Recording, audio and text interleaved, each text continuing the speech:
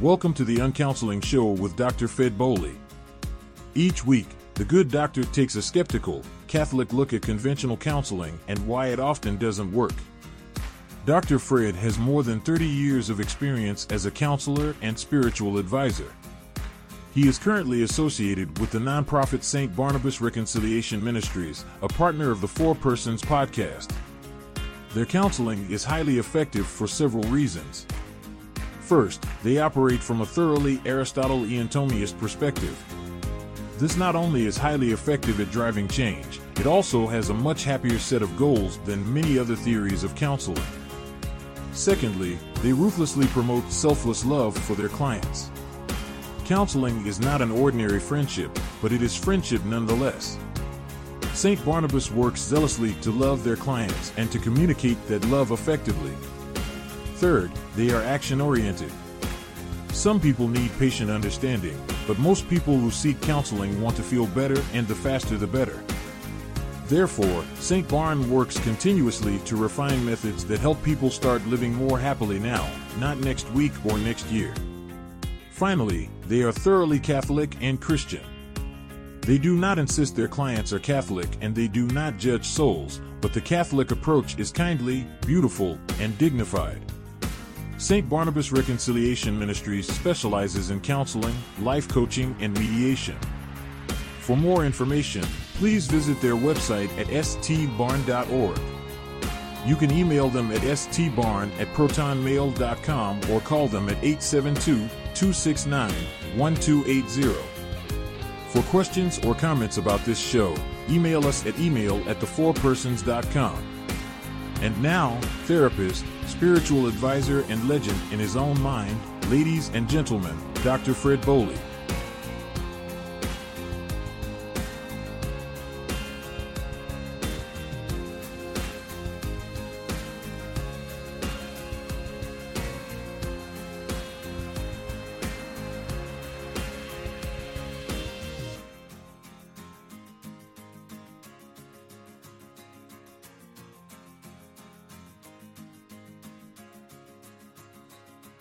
What exactly is the opioid epidemic? Is it about prescription drugs or heroin? It's a combination of both problems. Dr. Michael Hooten says back in the mid to late 1990s, Opioids were being recommended to treat chronic pain. Problems associated with long-term opioid use include, and probably the most important one is, addiction to the medication. Today the term for opioid addiction is opioid use disorder. The symptoms of opioid use disorder include primarily an increasingly preoccupation with the medication. So individuals will actually start organizing their lives and organizing their daily structure around taking that particular medication. And for some struggling with severe addiction, if they can't get medication from their healthcare providers, they may turn to heroin. But you can break an opioid addiction. There's other non-opioid medications that can be helpful. There's other behavioral interventions that can help individuals learn to manage and cope with pain. For the Mayo Clinic News Network, I'm Vivian Williams.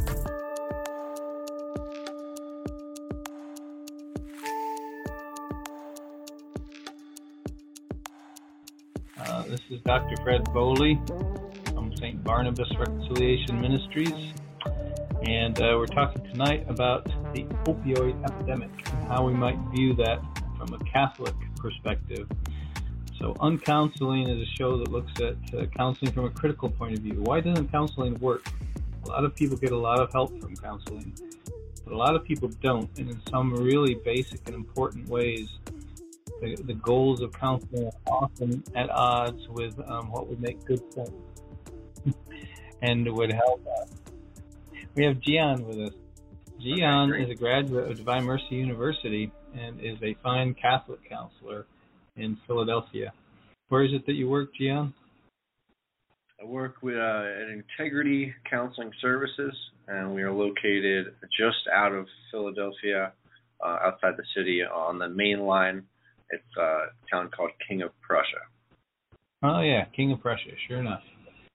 Well, I know that you have some experience with dealing with people who have drug abuse problems as well. Isn't that right? I do. Before I worked here, I worked for a year and a half at, it's called Malvern Treatment Center, and it was an inpatient drug and alcohol unit in the city of Philadelphia. I think that the opioid epidemic, as we call it, is really not understood widely amongst people. I think most people don't realize how serious of a problem it is. So first of all, do you have some sense, or can you explain to us, why is it a problem? I think that one easy place to start is just kind of the death toll. And so the sheer number of deaths from overdose from opioids. And so just to start things out, so in 2020 alone, there were 69,000 deaths from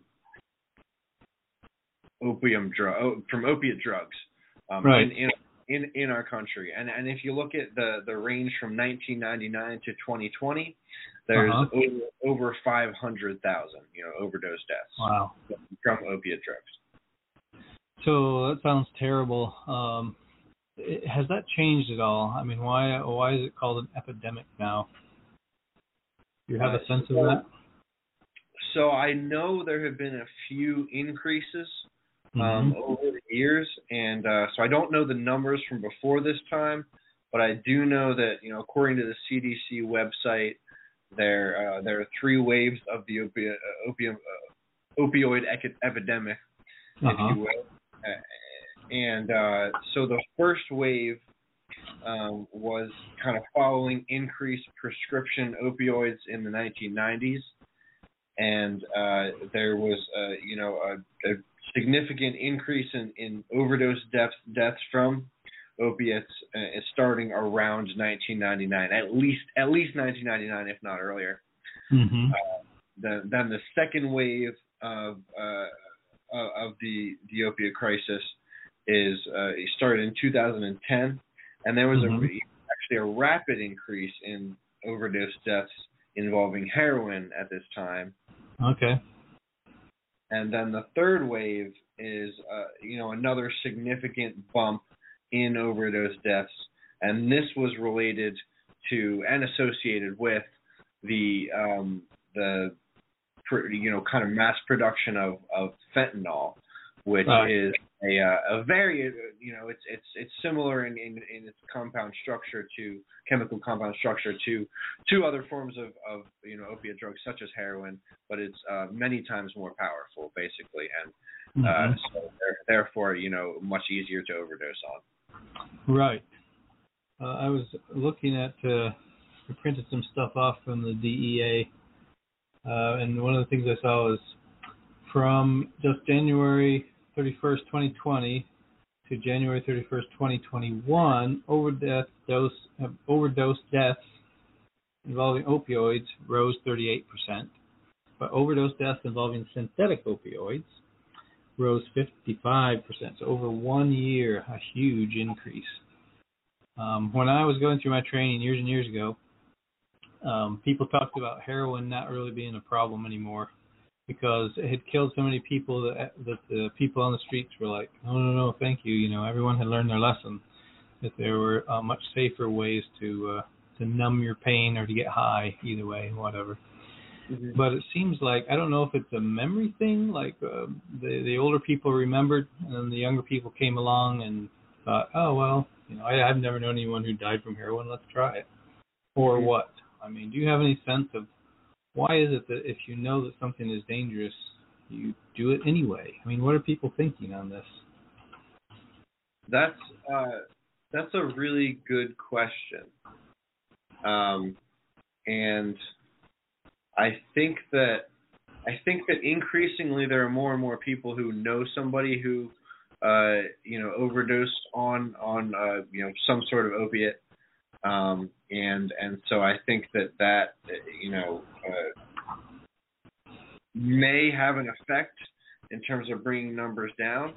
But I also think that what you're saying, sounds relevant in terms of, there being kind of it's kind of funny to talk about, but a stigma, associated with heroin, and that would be something that would discourage people from using heroin. And then the next generation, the memory thing, or this, the next generation doesn't know that, or doesn't have that familiarity, it's not personal for them. I also think that I like to kind of, harp on the state of the family, and broken families, which we know has been on the rise. And then there's also I think wanting to fit in, I think is something that actually really does drive a lot of adolescent behavior, and so I think that doing things to fit in, and on the other side, when you don't fit in, what are you going to do to numb that pain? And I think that I can speak personally. I know at least one person who was in a very severe opiate addiction, and I think that was a big part of it, is wanting to numb that pain of just feeling like an outcast, basically. Right. And so I think that bullying plays a part here, and the way he actually graciously described his experience to me, and he said that once he tried it, like the first time, he was like, "This is it. This is what my life is going to be about. This is how good this experience was."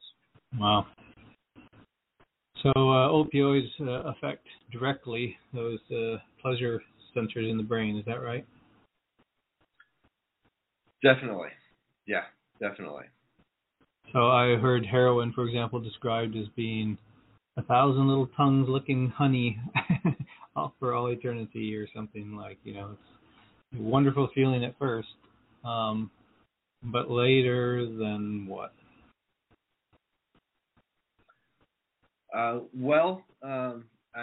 There's just the need to be feeding that habit, because naturally there's going to be a come down, and with come downs of all sorts, there's a drop in dopamine below the baseline level, and that is basically what we experience as pain, and so it's negative thoughts and negative emotions.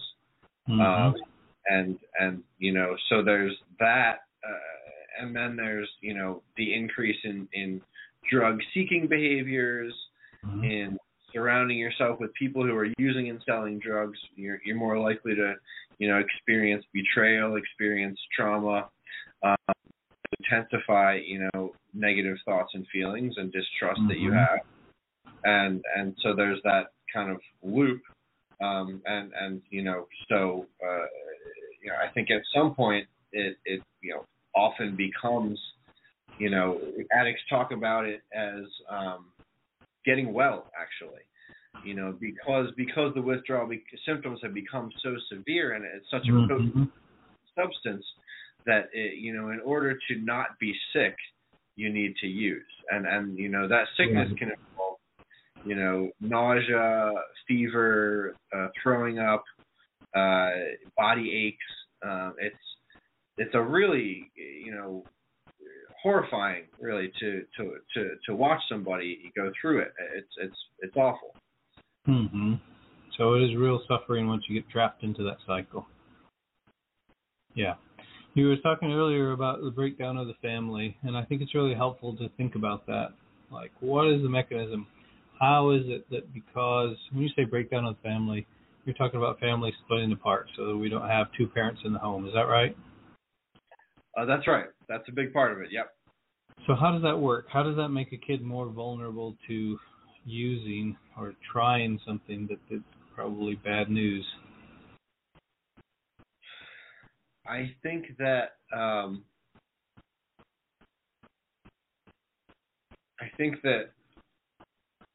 just kind of on a natural law basis, it takes a woman and a man to create a child. The natural order of things, arguably at least, is that the the mother and the father commit themselves to one another, and they raise the child together. Right. I do think that provides the best conditions for normal and good human development. And I would say I think that because of the sheer amount of resources, kind of on a an evolutionary biological level to kind of start, it just the amount of resources it takes to raise a human child is pretty immense. Right. They're really, really needy, and the woman is pretty compromised in her ability to do things and survive in a lot of ways when she's pregnant and when she's taking care of an infant. Right. So it's really helpful for there to be another set of hands around to help with income, with household tasks, with even caring for the baby, and waking up in the middle of the night to do things like that. So from like a sheer survival standpoint, I think that having two is better than having one. And then in terms of why a mother and a father, and why it's best for this mother and that father are biologically tied to the child as opposed to a step parent, which can still serve a lot of really good needs to the child. But if there's a need for a step parent, then there obviously was a gap in there somewhere where the biological parents were there, whether that was a divorce or a death or just an abandonment, whether they were never married, Right. So I do think in order to get into that, I harken back to my Christian worldview and the complementarity of maleness and femaleness, and basically the way that women have a certain kind of a genius, in the words of St. John Paul II, in terms of their ability to nurture, to comfort, to be emotionally in tune with a developing child in a way that men often have a more difficult time doing. It's not that it's impossible or they can't do it. It's just not quite as natural, or we're just not as good at it. And likewise, the husband, I think, or the man, the father, has an ability, I think, to see things kind of in an objective way, and really play the role of, I don't want to be too simplistic, but provider, protector, leader, disciplinarian, that can really help the child, I think, and kind of weaving attachment theory into here, how the mother can really help the child to feel comfortable, to feel free, to feel, nourished and nurtured, and the father can then kind of kick the child out of the nest, so to speak, and instill discipline, expose him to the world, help him develop, the skills that are going to be necessary to be an adult in society. So those are just a few kind of scattered kind of thoughts. No, that's fantastic. We will be right back to the UnCounseling show with Dr. Fred Boley on the Four Persons Network. The Four Persons, Inc. is a licensed 501c3 nonprofit. All rights reserved. No use of our content is allowed, by law, without our permission. Our goal is to bring you the very best Catholic content possible, including great hosts like Fred. Going forward, we will continue to bring you the best apologists, educational programming, devotionals, and live charitable and social outreach and activism. However, we cannot continue to bring this great programming without your help. All of our members are volunteering their time and efforts, but the hosting, programs, licensing, and subscriptions needed to keep this going costs money. Right now, our credit card platform is not yet operational, but you can still send your tax-deductible gift to the Four Persons Inc., P.O. Box 11214, Manassas, Virginia, 20113. That donation address again is the Four Persons Inc., P.O. Box 11214, Manassas, Virginia, 20113. If you are interested in advertising on our shows or have any questions or comments of any kind, email us at email@thefourpersons.com or call us at 240-728-6531.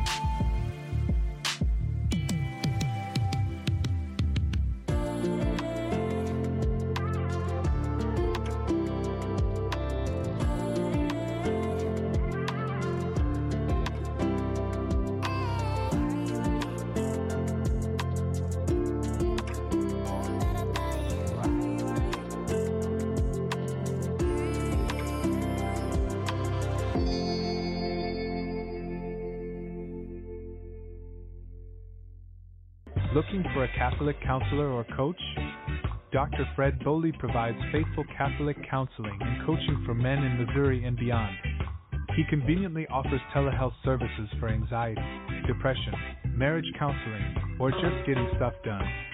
You can find him at stbarn.org or 872-269-1280. Once again, the number is 872-269-1280. Here is the latest podcast schedule here on The Four Persons. You'll want to write this down so you can keep up with our shows. On Monday at 7 will be the new night of The Tangled Knot with Deb Rojas. Tuesday will be a flex schedule. Some weeks we'll have shows on Tuesday, some weeks we will not. On Wednesday, that will be the new night of UnCounseling with Dr. Fred Boley. Again, that's on Wednesday at 7 Eastern Time, UnCounseling with Fred Boley. Thursday will be the second flex scheduled date of our week. On Friday morning at 7 a.m. Eastern Time, it is the Catholic Ken Apologetics Show with Ken Litchfield. Then at 7 p.m., the Luke Haskell Show. On Saturday, at noon Eastern, it is the Burnt Toast and Coffee Show with apologist William Hemsworth. On Saturday evening at 7 p.m., it will be the Taking It to the Streets Show with Terry Delp. And on Sunday at 5 p.m., it is Catholicism Rock. That is our regular schedule, and as things change, we will notify you here at The Four Persons. Every day brings another story about the depth of this country's opioid crisis. Overdoses up, emergency services overwhelmed, another family burying a loved one. On Monday, we are starting an extensive series here on the NewsHour, broadcast and online. It's called America Addicted, and it will look at how opioids are affecting communities throughout the country, from its toll on one city in West Virginia to the rise of powerful new synthetic drugs like fentanyl in New England, and how new programs out west are trying to combat addiction. First, we wanted to take a look at exactly how this crisis began. William Brangham has that. It's hard to grasp the full scope and scale of the opioid crisis we are in the midst of. The numbers are staggering. Almost 500,000 Americans have died in the last 15 years from an overdose, and the majority of those involve opioids. On average, 91 Americans are still dying every single day.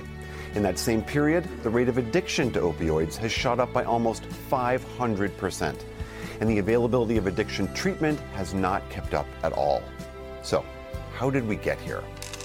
Most experts say this crisis began in the 1990s when some doctors and medical associations argued that for generations their profession had ignored the problem of chronic pain, which had caused unnecessary suffering for millions of patients. They started pushing the idea that pain be seen as the fifth vital sign, something to be checked as often as blood pressure and treated accordingly. At roughly the same time, the pharmaceutical industry, which was eager to boost sales of its new class of painkillers like OxyContin, told doctors that these new drugs could be used without fear of their patients becoming addicted. The industry even put out testimonial videos like this one from Purdue Pharma in 2000. We doctors were wrong in thinking that opioids can't be used long term. They can be and they should be. The industry and even some doctors also cited this one-paragraph letter posted in the New England Journal of Medicine back in 1980. Its authors had looked at the use of opioid painkillers at one burn unit in Massachusetts and wrote, quote, "The development of addiction is rare in medical patients with no history of addiction." While the authors and the New England Journal have both said that this letter was misinterpreted, it was cited hundreds of times as an endorsement for the widespread use of opioids for pain. And in fact, starting in the late 90s and early 2000s, the rate of opioid prescriptions began to snowball. By 2015, according to the CDC, enough pills were being prescribed for every American to be medicated around the clock for 3 straight weeks. But studies have now clearly shown that opioid medications can lead to dependency within just a matter of days. And so this flood of prescriptions led to a surge of addiction. And it also drove a steady rise in overdose fatalities. With these numbers growing, the medical community, local governments, and law enforcement began to take action. New prescribing guidelines were issued. Databases were created to track prescriptions. This was a pill mill operation. Those are the allegations tonight. And law enforcement began a crackdown on the so-called pill mills, the doctors and pharmacies that had been recklessly flooding certain communities with opioids. In 2010, prescriptions of opioids peaked and have fallen ever since. Problem solved, right? Not so fast. In 2015, there were still 3 times as many opioid prescriptions being written as there were in 1999.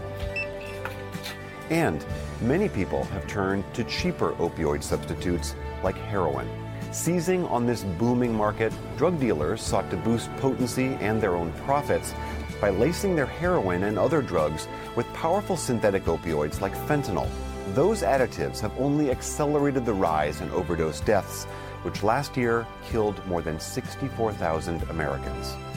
By almost any measure, this is the biggest drug epidemic in American history, dwarfing the number of lives lost to crack cocaine or methamphetamines. It's a crisis that took decades to create, and experts say will take a great deal of time, patience, and work to undo. For the PBS NewsHour, I'm William Brangham.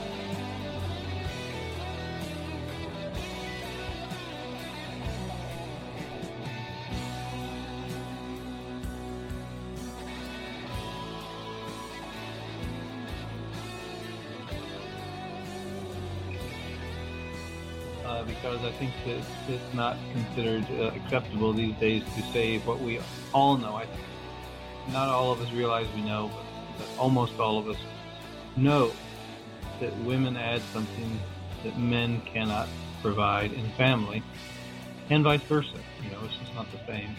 And if you talk to women who have raised kids, especially boys on their own, if they're honest and they have a little bit of insight, they will say to you, it would have been a lot easier if I had a man around the house, especially when the boys hit 12, something like that. Mm-hmm. So here's a kid who has not had a father around, say, and he's had the kindness of a mother, but he's not had that firm hand of a father. So you were talking about attachment theory. What is lacking in that kid? Why does that kid say, okay, I will try some of that? Whereas a kid who's raised in an attack family is more likely to say, no, thank you. What is in that kid's mind or heart that makes it harder for him to say no?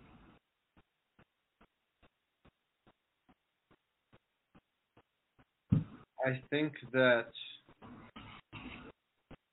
it starts with just the example. And So, I mean, I think, in most cases, having a father around is better than not having a father around. There are exceptions to that.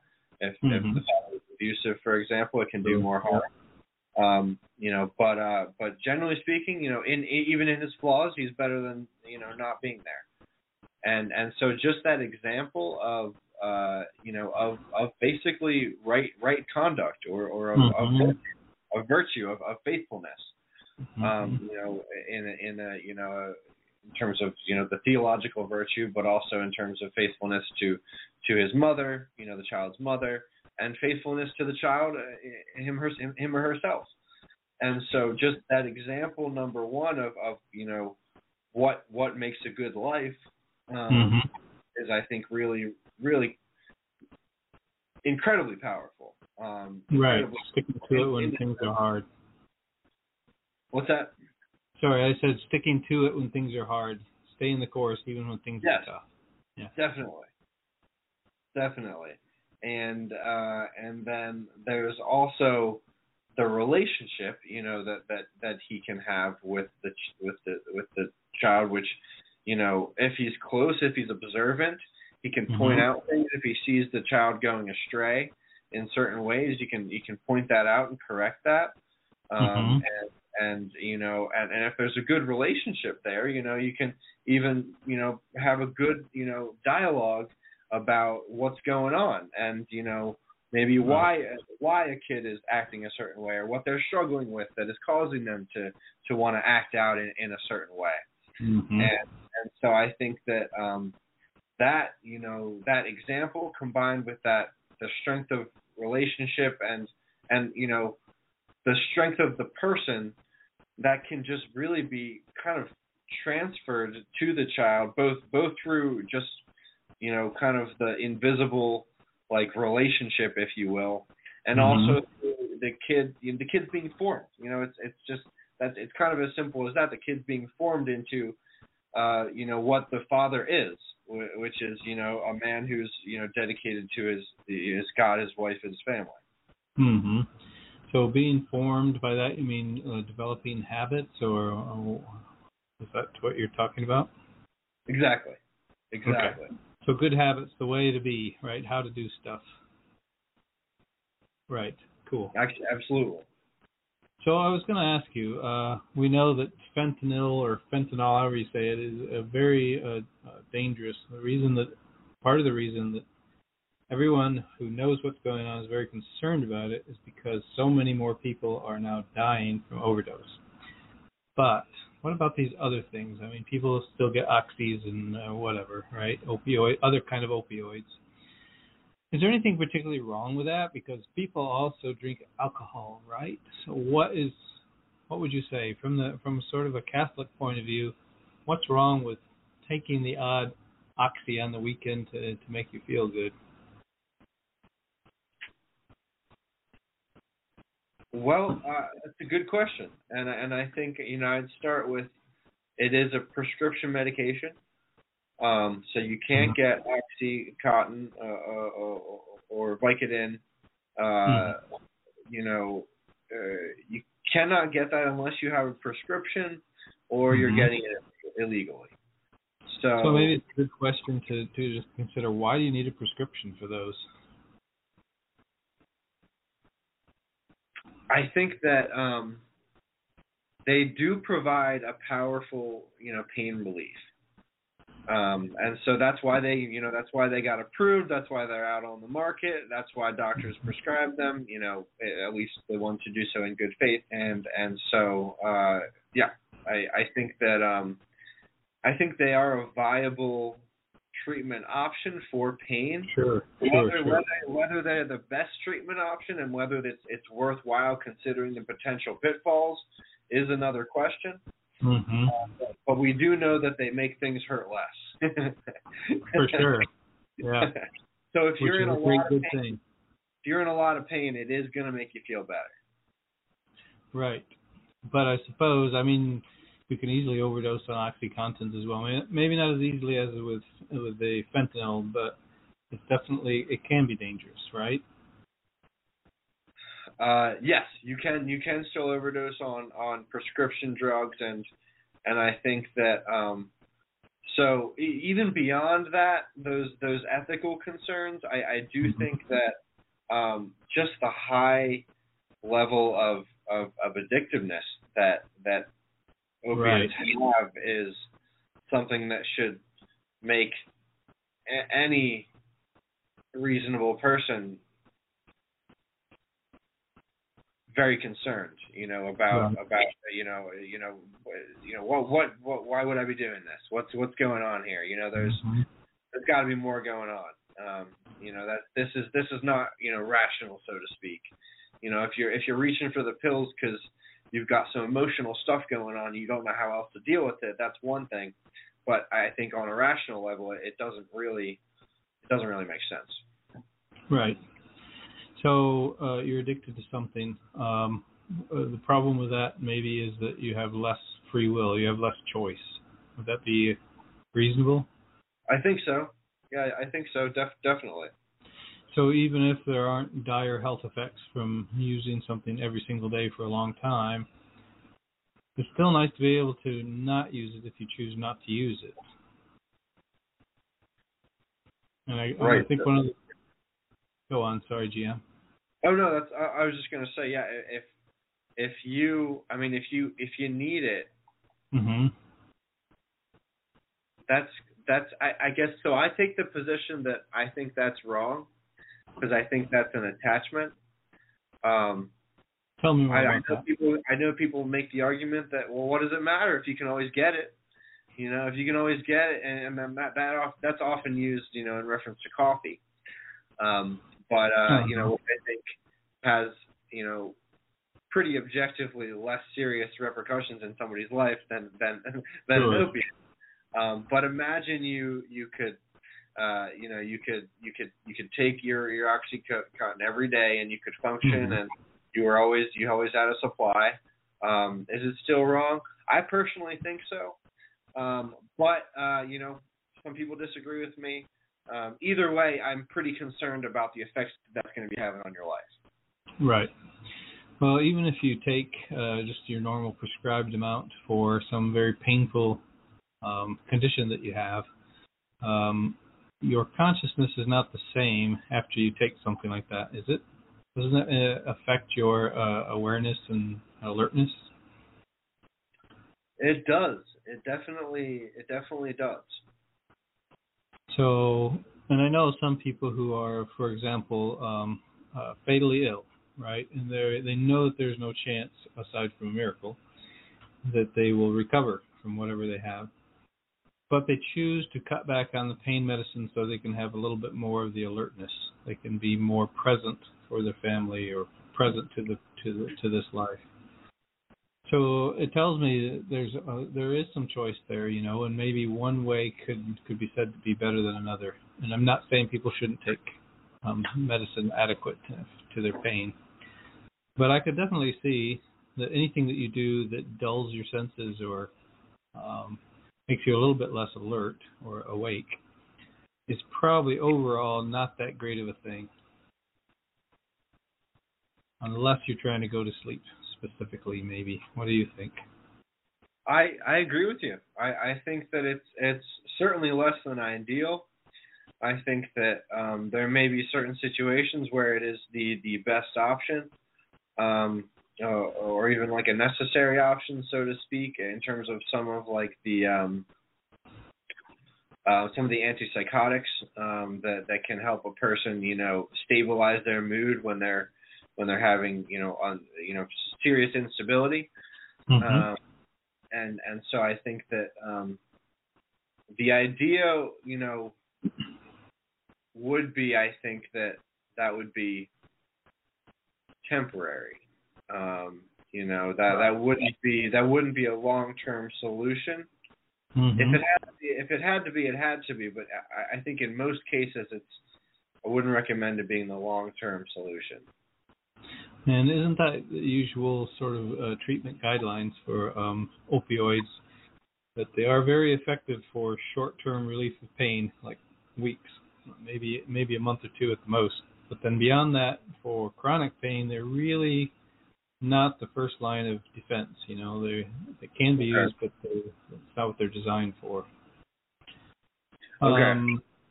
Yeah, go on. What are you thinking, Gian? No, I actually didn't know that, so that's good to know. Oh, it is true. And, you know, if you look at Suboxone, right? Is that the right way to say it? Am I saying that right? Suboxone. It's something that's designed to help people get off opioids, right? If you're addicted to heroin, it helps you come down off it. But what you find is people wander into your consulting room, and they will be on Suboxone. And how long have you been on that? 5 years. 5 years. You're not supposed to be on it near that long, 6 months maybe. So I don't know if there's not adequate medical supervision of those things or what, but even though I don't think Suboxone leads you to the sort of stupor that other opioids will, it's still not really good for you, and you shouldn't be taking it longer than 6 months just for your kidneys and liver, so I understand. Sure. Absolutely. And I'm glad you brought up Suboxone. That's because it's very popular in recovery these days. Mm-hmm. And it's controversial in the sense that, some people, especially in Narcotics Anonymous, say, mm-hmm. If you're on Suboxone, you're still using. Right. Some people, in more of like the harm reduction camp will say that's way too strong, to say that you're still using if you're using Suboxone. But either way, I do think that, and my understanding, I'm not an expert, but my understanding is that is the medical best practices is short-term use for Suboxone. It's meant an intermediary to sobriety. And I mean, even the doctor I worked with at Malvern would say, like, basically just there's a lot of quack doctors out there, who are just not following the appropriate guidelines, not being attentive, just kind of writing the script and letting them go and just doing it at will, which is, just medically irresponsible. Yeah, I think so. We remind you that we are not giving medical advice on the show. We are just speaking of which we have seen. This is the UnCounseling show with Dr. Fred Boley, OP. Special guest Gian Milles. Gian is a very good Catholic counselor in the outskirts of Philadelphia. How do people get hold of you, Gian, if they would like to make an appointment? Well, I offer teletherapy or phone therapy or in-person therapy if you live in the area. And you can reach out. You can reach out to our office number, which is 610-601-9781. That is 610-601-9781. You could also email me at my email address, which is gianmilles@gmail.com. That is GIANMILLES@gmail.com. Excellent. Thank you. And you can get hold of me, Dr. Boley, at stbarn, stbarn.org, or stbarn@protonmail.org if you want to send an email. Any questions or comments, we welcome them. So send us an email or call us. You can get hold of me again at stbarn.org or stbarn@protonmail.com. Now, I had some more questions to ask you about opioids, Gian. What does someone do if they think that someone else in their family, a loved one, is misusing opioids? What's the first thing that you can do to get help? The first thing I would say is call. Well, I think it depends on the situation, but I think that there are usually resources in most communities. There are hotlines. There are outpatient rehabs that you can talk to somebody there and get some feedback. Where I worked, Malvern, we had the ROCK program, it was called, and they actually had full-time staff members that were available to talk to family members or friends of people suffering from addiction, and also they would even come out and help out with certain interventions, if you will. Kind of the stereotypical, let's sit this person down with some loved ones and tell them, we think they have a problem. Right. And so they can assist with that process as well. I think at some point, it's certainly going to be something you're going to want to confront. But you may want to talk to a professional beforehand so that you do it, in a way you do it well. You do it well. You don't do it in a way that's alienating or shaming or condemning. Right. But you communicate that you love this person, that you're concerned about them because of, objectively this, and this, X, Y, Z. And what signs would you be looking for? You'd really like them to get some help. Top Gun. Top Gun of Virginia has been serving the East Coast with quality swimming pool, shotcrete, and gunite applications for over 35 years. The strong legacy of craftsmanship that Top Gun has garnered is backed by the pride we take in creating a lasting product. Top Gun will help you stay on schedule and within budget, while still maintaining the level of quality control and safety that is expected from a name with 35 years of experience. Top Gun. Top Gun of Virginia is a premier supplier of commercial shotcrete and gunite services on the East Coast. Shotcrete and gunite are forms of pneumatically applied concrete which can be used to build or repair structures. Shotcrete and gunite can perform jobs which are not possible or are more difficult with traditional, form and pour, concrete applications. Top Gun uses our own volumetric trucks to apply engineer-certified mixes of both wet and dry process applications to meet any need. Top Gun. Top Gun is located at 10017 Richmond Highway, Lorton, Virginia, 22079. You can reach them at 703-550-9207 or email them at info@topgungunite.com. Make sure you mention that you heard this ad on the Four Persons podcast. I think that some signs that someone is abusing an opiate would be red eyes, kind of not fulfilling their responsibilities. Not making it to work every day. That's right. Or not making it to work. Showing up to work late. Consistently. Showing up high. Missing family events, spending less time with one's family and friends, spending more time with people who are kind of well known as sellers or users of opiate drugs.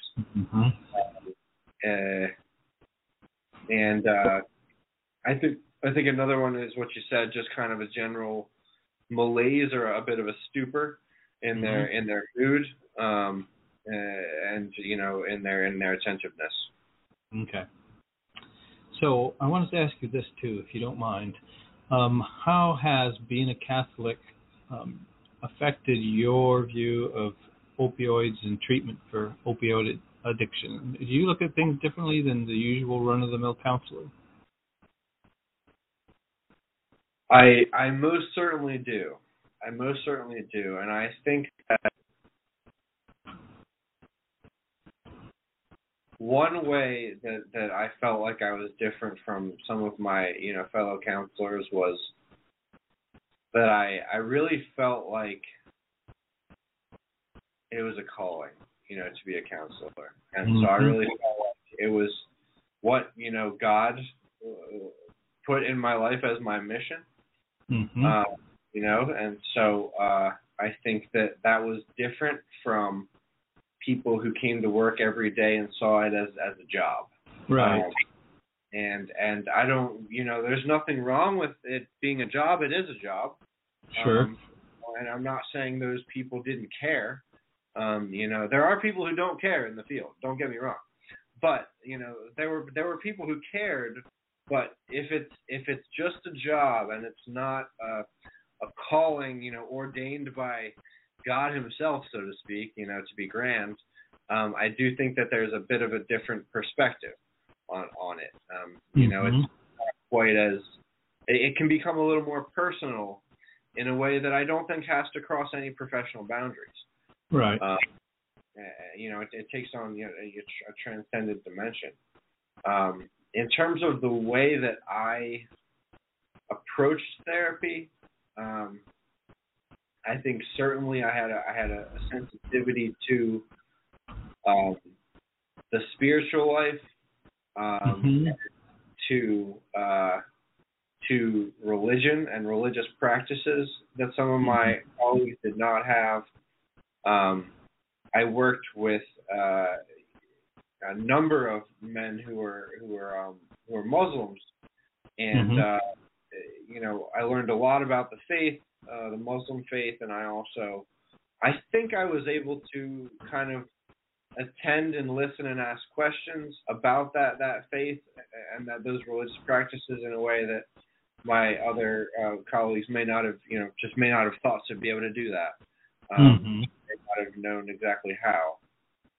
So I think that was a benefit, and I'm not sure exactly why, but I do think that just having like a coherent worldview with certain, definitive metaphysical, theological, and philosophical principles, it just kind of just helps. I don't know exactly what I mean by that or how that's communicated, other than just like a general. Well, let me ask you something on those lines. We've got a couple minutes left. But what about suffering? Because I think you said before people use opioids a lot of times to numb pain. So how does a Catholic look at suffering different from your standard sort of secular counselor or person out there in the world? I think that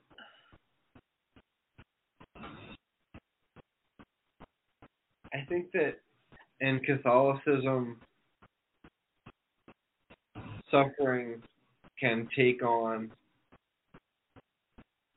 just like a whole new dimension, and so I think most people, at least the people I worked with, there was a sense that suffering is bad, but there was also a sense that, for example, you had to suffer to get your job done sometimes, and that was what you do. So that suffering was good in a sense. It was redemptive in a sense. It had a positive product in the world. It could serve some good purposes. And this is hard. I think this is really hard to experience, and I'm not sure even exactly where I am on the experiential level of this. But the way that our suffering can be seen as a grace, as a way to be united with our Lord on the cross, as a way to participate in the salvation of the world. It's a powerful idea. I think it does allow for a certain acceptance, a certain surrender, a certain trust in a power, greater than ourselves, to use a language that is just powerful, and that's just different. It's not just something that is to be tolerated because we know that good things involve suffering. But it actually, again, we don't want to say that suffering is like something to, necessarily seek after for its own sake, or that it's good for its own sake. But it just has like such a more profound impact than the first example. So really, if people understand this and are formed well in their faith, then they should be much more ready to resist an easy solution, such as taking a pill that will numb you, or something that is fun but ultimately quite dangerous. Is that what you're saying? I think so. I guess my first thought is, I'm not sure how much that takes root in individual lives, because people might just be poorly formed or, right. But assuming good formation, I do think it helps. Right. And I do think that in my experience, people who are, for example, there's more factors than this, but people who are religious are more likely to be, at least hesitant, if not downright against psychotropic medication. Which right.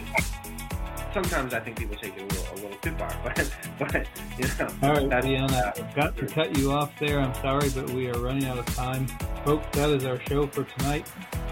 Thank you very much to Gian Milles. How do you take a hold of you, Gian? 610-601-9781.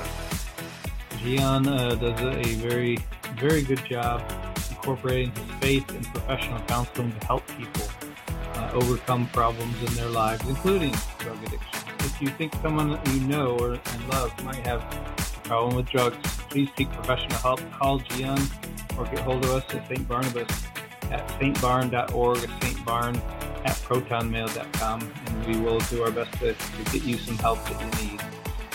St. Barnabas is a nonprofit counseling organization that helps people, especially in the Catholic faith, but anyone really who needs help.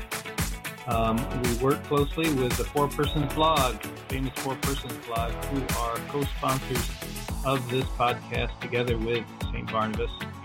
Every evening there are very interesting podcasts going out live. This one is not live, but most other times you can find a live podcast and you can call in. So just before we go, let us pray. In the name of the Father, and of the Son, and of the Holy Spirit. Thank you, Lord, for this opportunity to work with people like Gian. We pray that you would bless his work and bless our work at St. Barnabas. In the name of the Father, and the Son, and the Holy Spirit. Thanks, Gian. Thank you so much for having me on.